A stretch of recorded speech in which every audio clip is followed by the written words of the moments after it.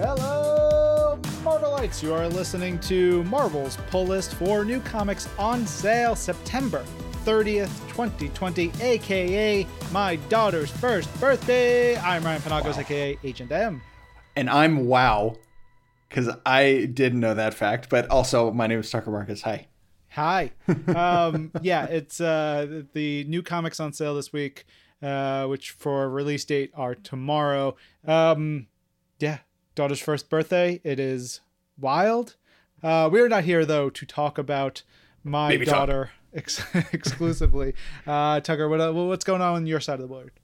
Not much. You know, I'm strangely excited already at this time of the year for Halloween season. So I went out, I bought some like little orange lights, hanging those up. I'm gonna I got my list of flicks that I'm gonna watch. Not a horror movie person, but you know what I did on my own? Halloween 3. Yes. Season of the Witch. Oh man, I love Halloween 3 so much. Season of the Witch rules so hard. This makes me very happy. But we have to talk about new comics as well as do a really fun reading club episode this week with Leah Williams, writer of X Factor and many other books. We are talking about the MAGIK limited series from the early mid-'80s by Chris Claremont and Sal and John Buscema and Ron Frenz, and it's really good. You're going to hear us talk about that a little bit later. But Tucker, let's first dive into the new books this week. Let's do it. We're starting out with a bang with Avengers number 36. It is by Jason Aaron and Javier Garrón, with colors by Jason Keith and letters by VC's Corey Pettit. The entire issue is just kind of operating at a fever pitch. It is just so fast. It's just taking you through the action of the issue at such a quick pace.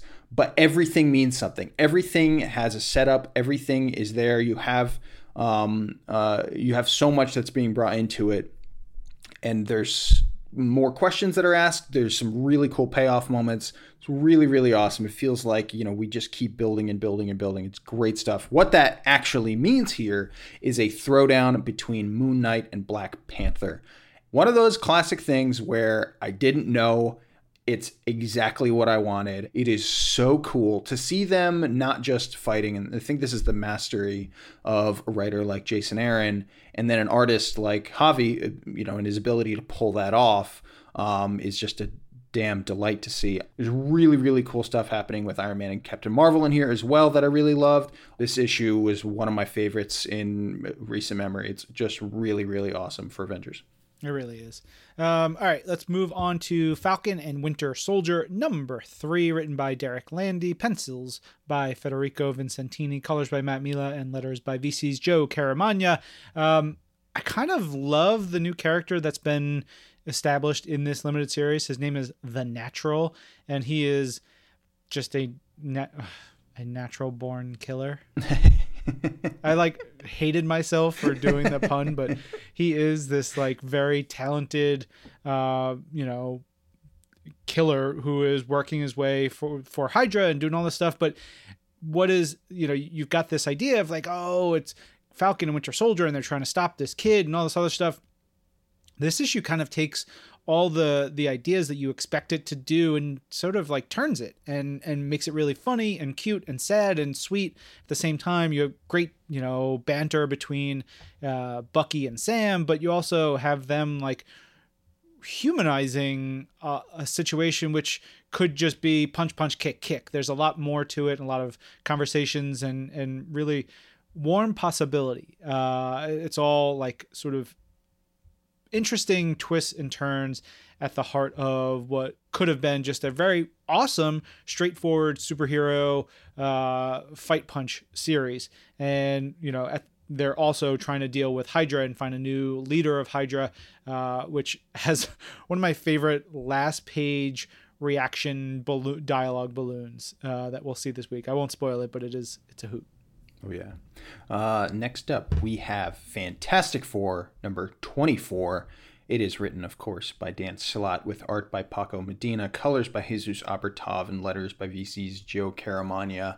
And I want to give extra emphasis to Paco and Jesus there because there is some really, really fun stuff going on for the art of this issue. It's been kind of overwhelming in the best way. All of the stuff that's gone on, all the stuff that got kicked off in X-Men that was then started to be explored in FF, and then X-Men Fantastic Four by Chip Zdarsky, everything going on with Franklin Richards in the midst of Ten of Swords, in the midst of Empire. It's so much fun to dig back into that here and see how, he is managing life between New York and Krakoa and the decisions he's made and the relationship that he has with, his aunt and uncle, his parents, whoever it might be, is really, really, really fun and fascinating. We get a great argument between Johnny and Iceman in here, which I loved. And then we go back into the past. And why I mentioned that art team earlier is because I think in a situation like this, I would expect a different penciler and colorist to come on board and do this sequence. You know what I mean? I would expect one team to do the framing sequence in the modern day, and then another team to do the kind of, classic version of it. But it's the same team throughout, and that is quite a feat. Just such a fun, kind of delightful story that we get here between these different framing sequences and things like that. It's just great to be back with the FF in a book like this after everything that went on in Empire. It feels a little bit like coming home. It's really, really nice, and there's a bunch of exciting stuff to continue to come for the First Family. Yeah, speaking of exciting stuff, here's a cool one. It's Giant Size X-Men Tribute to Ween and Cockrum #1. So this one is cool. The idea is the X-Men office, Jordan White and team, they wanted to take the original story and script and concept of Giant Size X-Men, the 1975 classic, and as a way to celebrate its 45th anniversary, they wanted to give each page of the book to a different creative team of artists. And so each page is drawn and redrawn by a different, whether it's a single artist painting such as Alex Ross or Mark Brooks, or artist team like Gurihiru, or, writer artist teams like Chris Samney back at Marvel for this page with Matthew Wilson, or David Baldian and Jesus Aburtav, or, the creative list here is incredible. And it's really, really cool. If you want new art pages by Phil Noto, or Carmen Carnero, or Aaron Cooter, or Raza, or Marco Cacchetto. It's amazing. There's so many people involved in this book. There's some back matter in here, sort of detailing the process of it, talking with some folks connected to Ween and Cockrum. If you've never read the original Giant Size X-Men, I would say read the original first, just to have a sense of what they're riffing on. Because this is it's like a cover song where a lot of it's the same, but a lot of it is also very different. Because the story stays the same. Almost all the dialogue stays the same. They actually updated some stuff to be a little bit more contemporary. Not a lot, very, very little. But when you have page 1 by Alex Ross, page 2 by Kevin Nolan, page 3 by Chris Samney and Matt Wilson, you're jazzing it up, baby. It's awesome. It's really, really cool. I highly suggest you check it out. It's a fun one. Going on now to Immortal Hulk, The Threshing Place #1. This is written by Jeff Lemire with art by Mike Del Mundo, with colors by Mike Del Mundo and Marco D'Alfonso, with letters by VC's Corey Pettit. This is kind of one of those that I don't want to spoil too much about. We get this story of this character who is kind of, visiting America's heartland. And the events that unfold from there are, I'll say this, they take complete advantage of Mike Del Mundo's art, which is a big statement because that man can do anything. He is a freak. And the images that we get in this are unbelievable. Literally some of my favorite pages of the year so far. Some of the most mind-bending, unusual, strange things. And it kind of comes out of this quiet story in a way. It's strangely a very quiet, placid story, and at the same time a wild, body horror, crazy Immortal Hulk story like we would expect. This is one I could talk about for a really, really long time. Yeah. All right, let's move to Marvel's X #5, story by Alex Ross and Jim Krueger, script by Jim Krueger, art by Welby, letters by VC's Corey Pettit. I love the original Earth X series and the entire original trilogy of Earth, Universe, and Paradise X, but it's so bleak because the world is a terrible place in that story. But there's heroes that have to rise up, and it is also beautiful at the same time. This is kind of almost the reverse in some ways, where it's the heroes and the hope and everything is there, and there's the possibility that like the good stuff could still happen and they can save the day and everything's gonna be okay. But it's the prequel to Earth X and those other stories. It's a beautiful, really cool story. I love it. It's about the heroes trying to work with the last human on Earth to find a way to save humanity. And there's great little character beats, whether it's Icarus of the Eternals or Beast or Ant-Man / Giant Man or, a bunch of weird, really nasty villains. There's a lot in here for Marvel Universe fans. And I would say if you have any inkling of checking out the Earth X stuff or have read it in the past, definitely check out Marvel's X. Next up, we have Marvel Zombies Resurrection #2. It's written by Philip Kennedy Johnson with art by Leonard Kirk, colors by Rochelle Rosenberg, and letters by VC's Travis Lanham. There were a bunch of things in here that I was so delighted to see, so many different choices that I'm really excited by. One is just this Sentinel character that is in here that I think is so perfectly crafted. And that I think is the ability to balance humor with the horror in here, I think is a real show of skill from Philip. And then, the wild story that comes out of that, the different characters that end up getting involved, which I don't want to spoil. It's really cool. Some of the different takes on characters we might have known in the past is really, really cool. And at the end of the day, you got Blade in here. So, any story with Blade, I'm on board with. I'm like in a constant state of like Blade dehydration. And anytime I get a Blade comic, I'm just drinking it up like crazy. I don't care where, I don't care when. I just want it. I need it all the time. And this gave me that. It's really, really, really fun. On to Savage Avengers #12, written by Jerry Duggan, pencils by Adam Gorham, colors by Java Tartaglia, letters by VC's Travis Lanham. I'm going to give a big, big spoiler right at the top here. So if you don't want any spoilers for this book, skip ahead a minute or two. The spoiler is the book opens up with Doctor Strange and Elektra having floaty magic sex. And that's how the book starts. Get ready for it, everybody. It is like the look on Strange's face in that scene is one of my favorite panels. I really need to get Jerry to send me the script because I want to know if he wrote that in there or if that's just Adam's masterful way of depicting the scene. It is wild. The two of them, Elektra and Doctor Strange, are teaming up because they have to fight back against Kulan Gath, the evil sorcerer from, eons and ages ago, who has been doing terrible, terrible things and who has been basically killing and eating magicians for millennia. And it's wild. There's the sort of rebirth of Dr. Voodoo in here and sort of getting him back to a different /new/old status quo, which has got an amazing sequence of events that gets us there.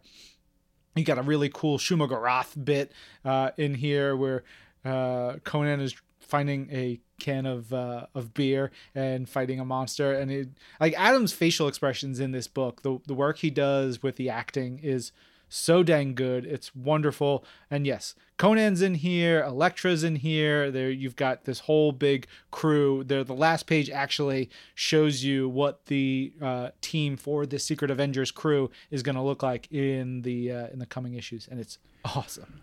All right, next up is one that I'm very excited about. I know a lot of people are very excited about. It is Shang-Chi #1. It's written by Gene Luen Yang with art by DK Ruan, flashback art by Philip Tan, colors by Sebastian Chang, and letters by VC's Travis Lanham.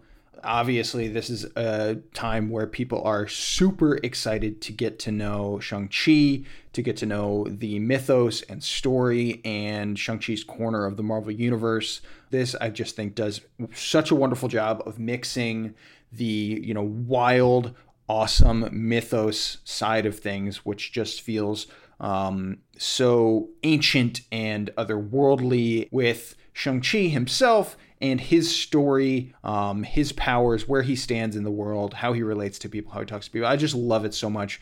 I was also really blown away and also reminded of the talent of both DK and Philip Tan. We've definitely enjoyed some of their work before, but I think they are putting in excellent stuff here. It's just so obvious that the editorial team is, really revving up for this, really making sure that everyone is putting in some of their best work today. And I think it just totally comes off. The texture, the movement, the character work, it's all in here. I think it is a really ideal #1 for Shang-Chi, where he is in 2020. How people are ready to get into Shang-Chi stories. I just think it just starts it off on a pitch perfect note. I love this book a lot. We're going to have writer Gene Luen Yang on This Week in Marvel, I believe this week, and it's great. It's a really fun book. I've read ahead through issue 3, so I'm super into this title. Awesome. All right, let's move on to Star Wars Dr. Aphra #4, written by Alyssa Wong, with pencils by Marika Cresta, colors by Rochelle Rosenberg, and letters by VC's Joe Caramagna. This one sees all kinds of wild stuff happening for Aphra and her crew. They've sort of been split up. Things are going terribly wrong for Aphra, but there's also elements of her finding humor and hope in trickery, which is kind of like the Aphra mantra. It's like hope, asterisk, with a little trickery, which, leads to like the last bit of the book where she's like, I really hope this works, which, knowing her, it will, but something terrible will happen to someone directly next to her. Ain't that always the case? All right. We're heading back to the Mighty MU for Strange Academy #3. It's written by Scotty Young with art by Humberto Ramos, colors by Edgar Delgado, and letters by VC's Clayton Cowles. Right when this series was launched, there was a lot of talk about how the editorial team and Scotty and Humberto all made visits to New Orleans to take in the city, because it was really important to them to faithfully depict what such a special place is like. It's such a perfect decision to place Strange Academy where it's placed in New Orleans. This issue, I think, is the best realization yet of all of that work that this entire team has put into it. We get so many different angles on the city and the people that make the place as special as it is. And then you have the Strange Academy kids who are kind of walking underneath the trees and looking up, and they have, these big eyes that are taking it all in all at the same time. These characters are so familiar. The story feels so well paced and well planned. And as we just continue to make new moves in this story and in this little corner of the universe, it somehow becomes more mysterious and more familiar, and kind of that warm, nice feeling where you just want to go there. You want to hang out with these characters. You want to experience what they're experiencing. I just think it's a magical combination. Pun intended. It's really great stuff. I love this issue. I love this book. For anybody who is making a trip to New Orleans at any point, there's a great comic shop called More Fun Comics, and then go to my wife's, one of her best friends owns a coffee shop called Zotz, Z-O-T-Z. Yeah. It's on Oak Street in New Orleans. It is away from all the crazy hubbub, but really great coffee and a great comic shop, especially tons of like back issue bins and cool stuff and toys and like really like awesome, like, oh, I can't believe I found this there.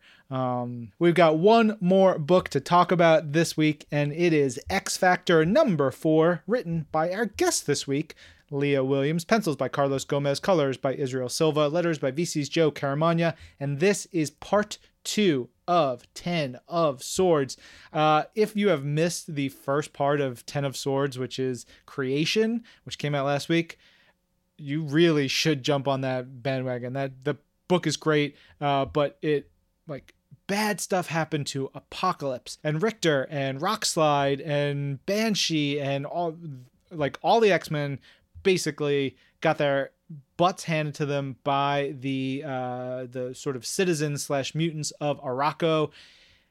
I can't get into the details of what this all means because it's going to be nonsense to anyone not reading X-Men books. And if you're reading the X-Men books, you probably know the story because you had to read it 2 or 3 times to really soak it in. Yeah.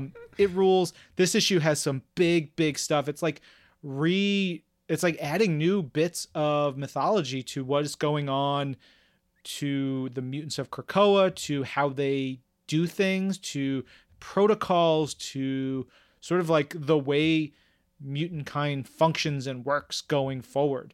And there's a lot of big stuff in this issue. It's, the chapter 2 of a 22-part series. So there's a lot of roadway ahead of us, but this is still setting up okay, possibilities, important things, ramifications that I am sure will come, down the path. And if you are an X Factor reader and you're like, wait a minute, why is there a crossover in the middle of my book with this cool investigation team?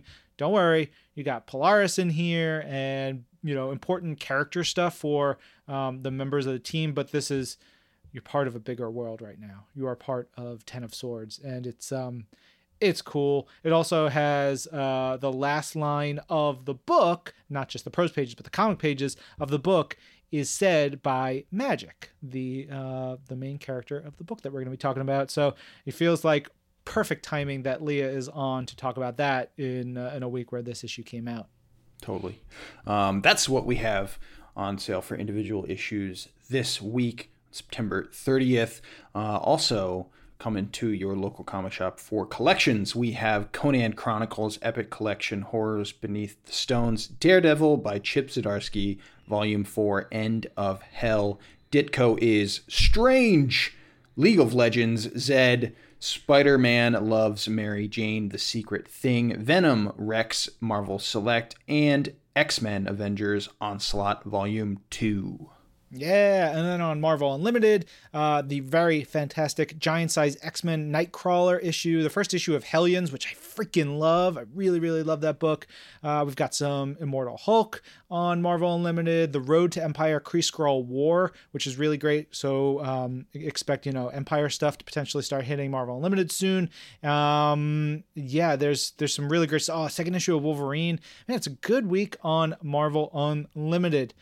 Now, all that said, it is time for the reading club. Tucker, I know you have to take care of something. I am going to go talk to Leah right now, and then we'll come back for the end of the show. Yeah, I'll see you later. Leah, how the hell are you?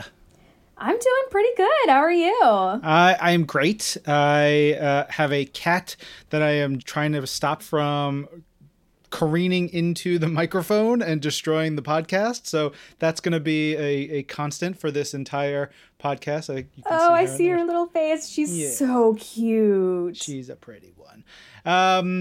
So we are here to talk about the 1983 limited series MAGIK, which is written by Chris Claremont. It's got art by John Buscema and Sal Buscema and Ron Frenz and a whole bunch of amazing folks. And this was your pick, which I am not surprised, knowing your love for MAGIK and your work with MAGIK in the past. But tell us a little bit about why you chose this story. I didn't want to... It felt weird going for something that I've written. and I wanted to shine some more light on a Marvel comic that has truly deeply affected me and I've kind of imprinted on it.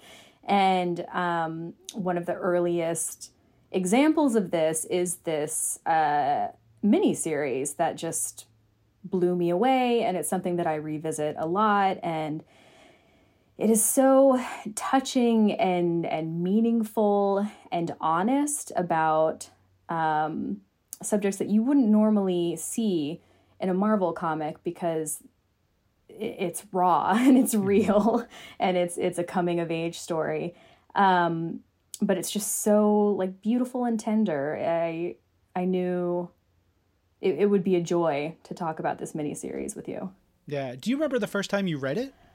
I was working in a comic book shop, and I gorged on everything MAGIK related because, you know, working in the shop, I saw her on covers and in books, but and don't tell this to my X-Men editors or the other X-Men writers, I kind of had like a sideways entry into X-Men comics, because when you're coming into comics for the first time, especially when you like weren't raised around them, X-Men continuity can be very intimidating. It is not.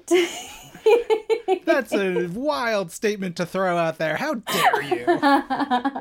So it is not the most like accessible licensed property for newcomers, or I should say it wasn't at the time.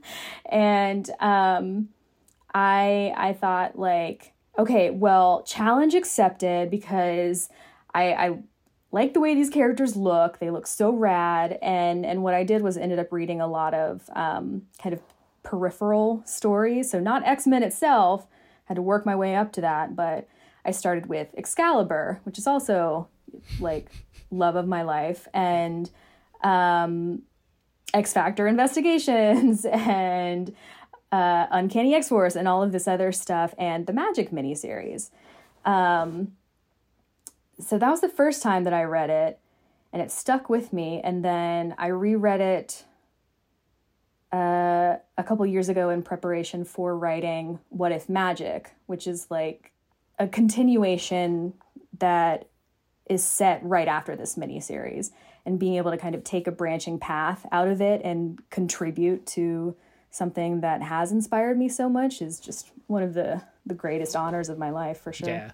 Well, you know, talking about this MAGIK book, I had read the first issue not too long ago. I think I read the first issue right around when your What If came out. But for some reason I never finished it. And so this was my first time reading the entire run through, even though I've known her history, and you know, oh my gosh, it's so well, you know, so well told through every time, you know, you understand what MAGIK is.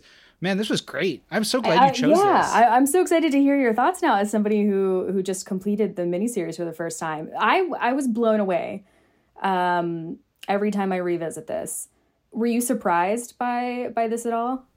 I was surprised by some of the telling and sort of some of the moments. So the telling in sort of like the unfolding of Illyana growing up and sort of the twists and turns, and then those moments, you know, when Illyana she sees her brother's body after Sim has the whole Sim situation. I was like, oh my gosh. I was like, that is one of the most heartbreaking. Yeah, it's such a like, and I think of Illyana in a lot of different ways, because when I was like hardcore early teens reading, she died because of the legacy virus. And so there was like this part of Illyana over here because of that. And then there was, you know, the character who was older and part of the New Mutants and stuff like that. Not having this part of her story sort of was a detriment. And so now it fills in so much of like how friggin' badass and cool and awesome she is. I totally agree. And it adds to her mythology in such an enriching and meaningful way, where you understand a lot of her current behaviors in hindsight, where like she is this really badass figure, but that doesn't come from nowhere. It comes from growing up in hell and, you know, being abused for most of her childhood. This is a traumatic experience. She grew up in hell and she didn't know words like exploit or abuse, or she didn't know that any of what was happening to her, Belasco's grooming, she didn't know it wasn't right. She didn't learn the words for these things until she came out of limbo and saw that experience reflected through her brother's eyes as something horrific. But meanwhile, she had already kind of built up this armor, like literally and figuratively, emotionally. It's incredible the depth it adds to her character for me. Yeah. You talk about the grooming and the, you know, exploiting and the just the abuse and everything, and the way that Chris writes her and writes her her captions and her thoughts about things, and where she's like conflicted, and then you're reminded that, you know, she's at any point in the story between 6 and 14 years old. Oh God! And having to go through that was so upsetting. Yes. Oh my gosh, it's so upsetting. It levels me, and I think more so now, because I guess the first time I read this, I was like 19 or so, and you know, now I too know more of these words like abuse and exploit and grooming, and I'm looking back at these captions that I didn't fully grasp the depth of them, the meaning, and I'm just like, oh my God, this hurts my heart. Like, she went through something absolutely horrific and didn't break from it. Yeah.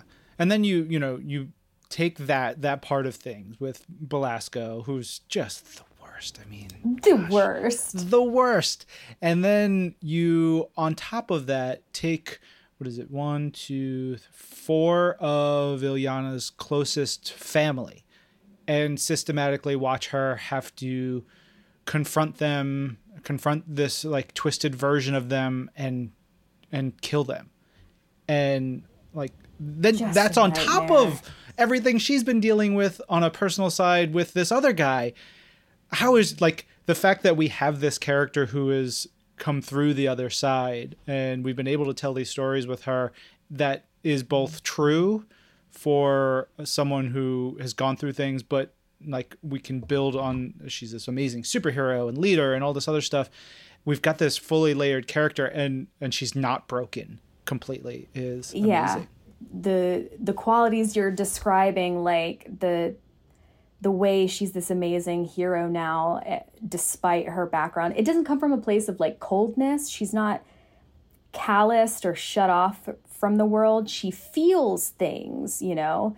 She's not broken from her trauma at all, but it's also not something that she's overcome and, you know, left behind her completely. She carries this experience with her in all things that she does and everywhere she goes, and it affects her decisions, like to this day in the current run of New Mutants. It's just a part of her personality, and I guess is what can come across as like a fun and kind of feral, stabby, lovable character. Yeah. But once you learn where that comes from, it's like, oh God, this is my daughter now.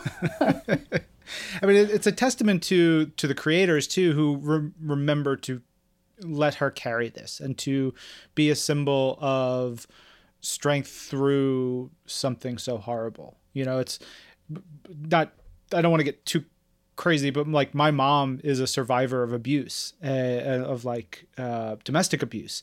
And it's something that she carries with her all the time. And it's something that, you know, is very present in my mind about our lives and stuff like that. And so, you know, I look at characters who have gone through these things. And I'm, it's important, and I am very glad that we represent them in multiple ways, and remember that as we tell their stories and build upon their mythology and learn to love them in new ways, but also remember that like there is something at the core that is so very, very hurt. Yeah. And like your mom, I'm also a survivor of domestic abuse. So the difference between me reading this when I was 19 and reading this now is I understand the reality of what Belasco is doing to her, not just in the overt ways, but the like specific and systematic manipulation. It is so authentic, the portrayal of abuse in this miniseries, that when I was rereading it and taking notes for What If Magic, one of my notes was, who was in Claremont's life? Like, what woman was he talking to about this? Because it is such a specific experience, and it's harrowing. Let's start getting into the issues themselves as we go along, because the first issue is we've got John Buscema, who is legend, and how like that double page splash that's like the second or third page in the book is so cool and so beautiful, and it really, like, the colors and everything about it really struck me as a reminder of like, this is a cool big moment in X-Men history. Yeah. Do you mean like the little girl lost the title page? Yeah. That's the double page splash. Yeah. I love story title pages like this. They're my favorite, and the original run of Excalibur did a lot of these too, and they're always just so additive to the story and fun. But this is like, you get the captions, you get her inner monologue, you get demons, you get Belasco. It's just so much fun. Yeah. The demon designs are so good in this book. They're weird and like freaky. I think John does a lot of he lays a lot of the groundwork, and maybe some of it was also in the uncanny stuff that like preceded this. But I think all the artists have some fun with creating just gnarly looking creatures in Limbo. But they also, there's something at the same time a bit humanizing about them. That may sound weird, but they're not perfectly scary or perfectly demon-esque. They have different faces and kind of flaws, so they feel real, or they feel realer because of it. Yeah. And then we've got our first like glimpse of the Dark Child part of things. We've got naked swimming Aurora. We've got all kinds of like wild little scenes here and there. This book, it is 4 issues. It takes place in Limbo, but over a course of 7 to 8 years. But it feels like just everything is so jam-packed into each page. It's so epic. It makes such good use of the available space. Like, it's 4 issues, but it feels so much more expansive than 4 issues. Yeah. I love the idea of a sorceress Aurora as well. That's a cool aspect. I don't know if we've ever touched upon that in sort of the main Marvel universe. I think it hasn't been shown so much as acknowledged that she has sorceress capability, and she could be doing these things, and it's in her bloodline too. She has ancestors who were, I think, legitimate sorcerers, and I felt the same way about seeing it here. It was just like, yes, this is correct. I love it. It feels like authentic, because Aurora is not just this goddess. She's also a witch. I moved on to the second issue, just because we get to the first showdown with Sim. I think of times like, at different times, writers and artists, they'll like think about an actor or someone they know when they're, creating this character with a very specific cadence and the way they talk and stuff like this. I'm trying to imagine who Chris sort of like dipped into to create Sim as this like nasty, because he doesn't talk like someone you would imagine living in limbo. Yeah, that's actually a really great observation. And I know that Anthony Oliveira, who's another Marvel writer, he studies this exactly and would be able to tell us. He has this thread on Twitter where he's like, and we can tell what Claremont was watching on TV at any given time based on like, okay, here's the dialogue. This is this accent, this. It's the most galaxy brain and granular look into this. It takes a lot of work to research these things. But as soon as you said that, you are absolutely Oh man, correct. I got to email Anthony then and ask him if he has any insight into this one, because that would be awesome. That is also an amazing idea to start digging into this stuff. Oh, I'm gonna see if I can find the link to that thread so I can send it to you. And then we get into the the training quote unquote training montage, which I don't know if you were a Dragon Ball fan at all, but with Kat and Ilyana going through some of their like survival stuff, it reminded me of Piccolo and Gohan from Dragon Ball Z. And it's kind of also an abusive, loving relationship, like a weird one. Definitely less abusive and less, upsetting than with Belasco, but sort of like the survival mode that they go through and what Kat tries to teach Ilyana, for me, reminded me of what they did in Dragon Ball.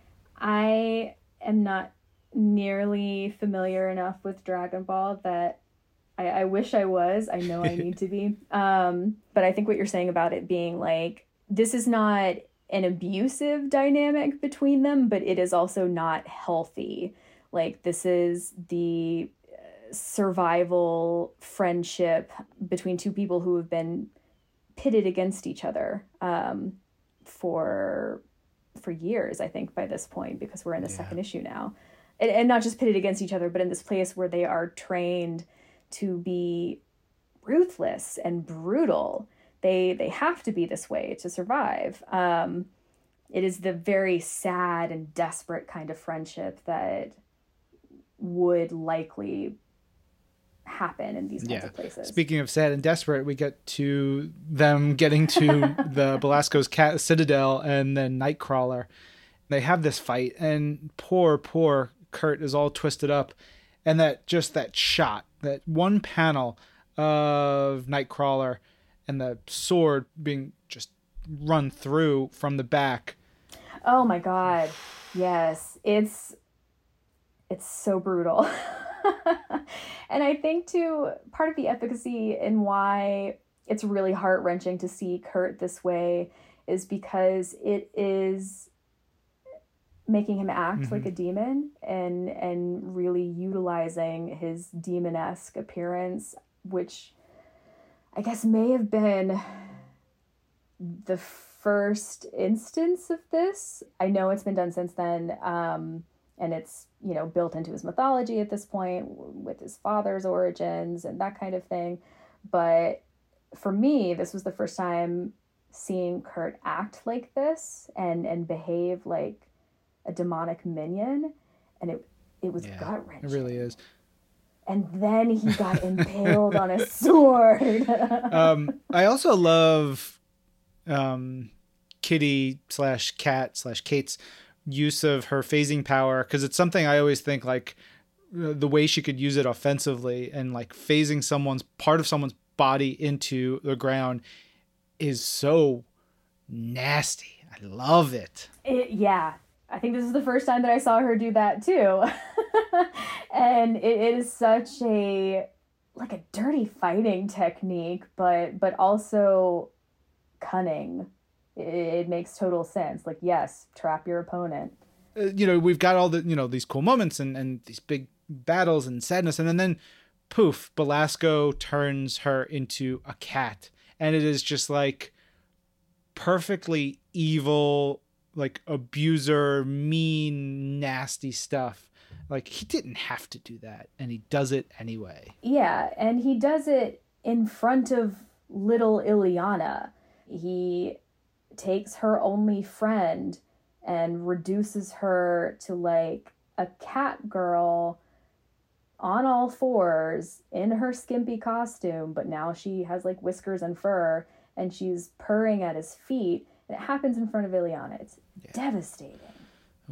That gives us into the third issue, which opens with like this beautiful first page, another title page here, the Soul Quest issue, where Belasco is looking over Ileana's shoulder as she is sort of using her magics on this tiny little rabbit creature called Squidge.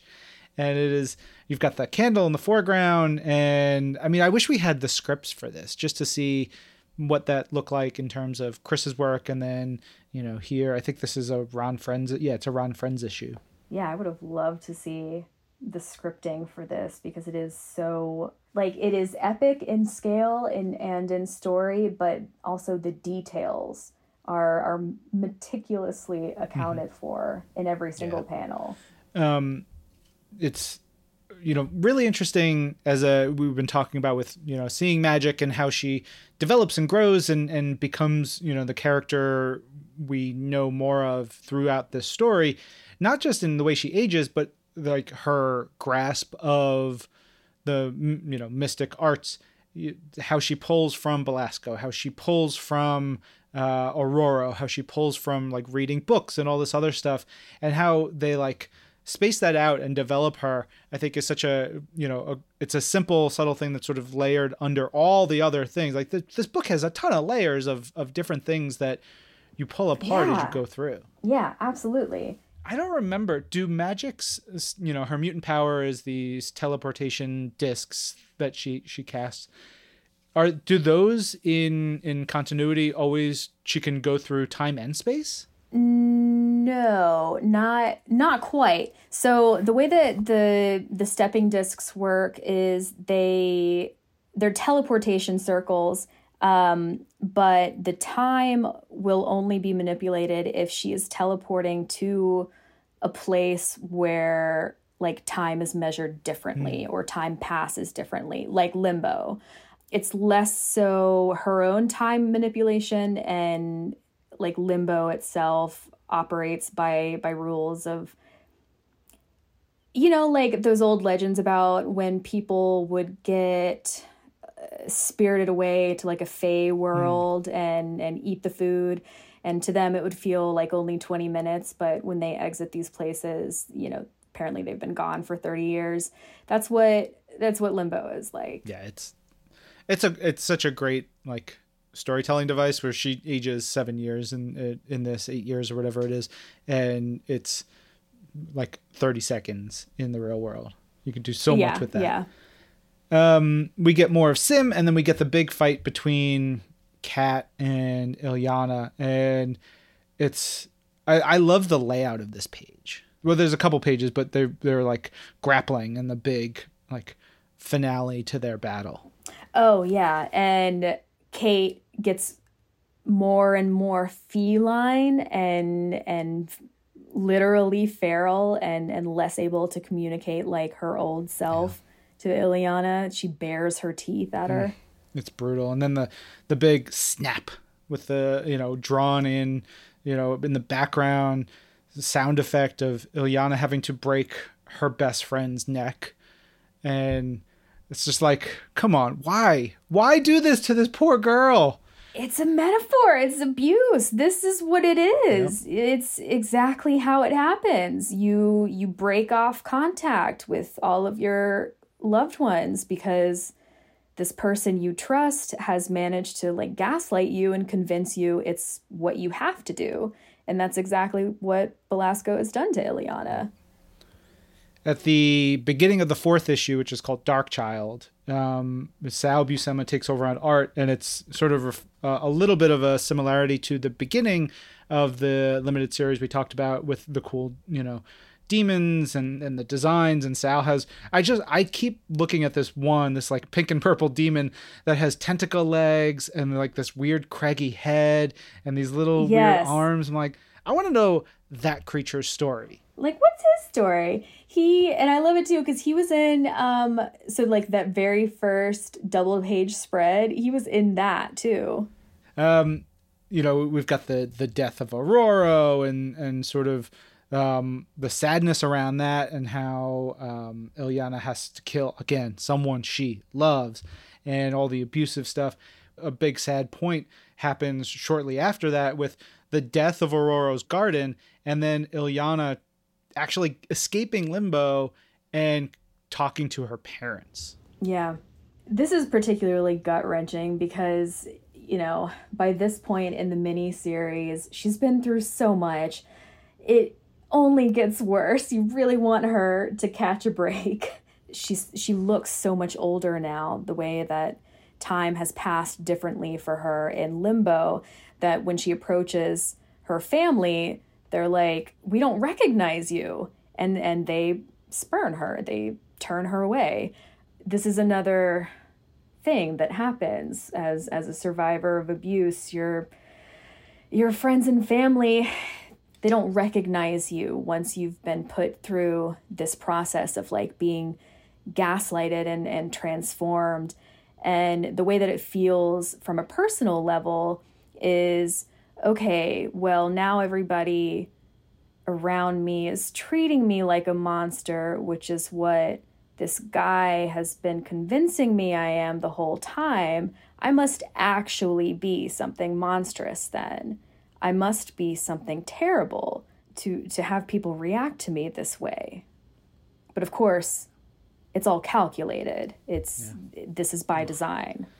Man, heavy ass series that for, like an awesome little girl, surviving horrible stuff. It's a lot. But we do get one of my favorite sequences is when Illyana is really finally she's becoming a teenager and she's practicing magic and trying to survive. And then she figures out that her story is different from Aurora's. Her survival path is different from everyone else's, and she has to harness different parts of who she is and what she needs to do to get past things. And I think that's such a beautiful way for her to regain her power and become who she is. Oh, completely. I love it so much because we go from her, she feels like a monster at this point. She has been trained, she's been groomed to think that she is something awful, that she is incapable of creating something new.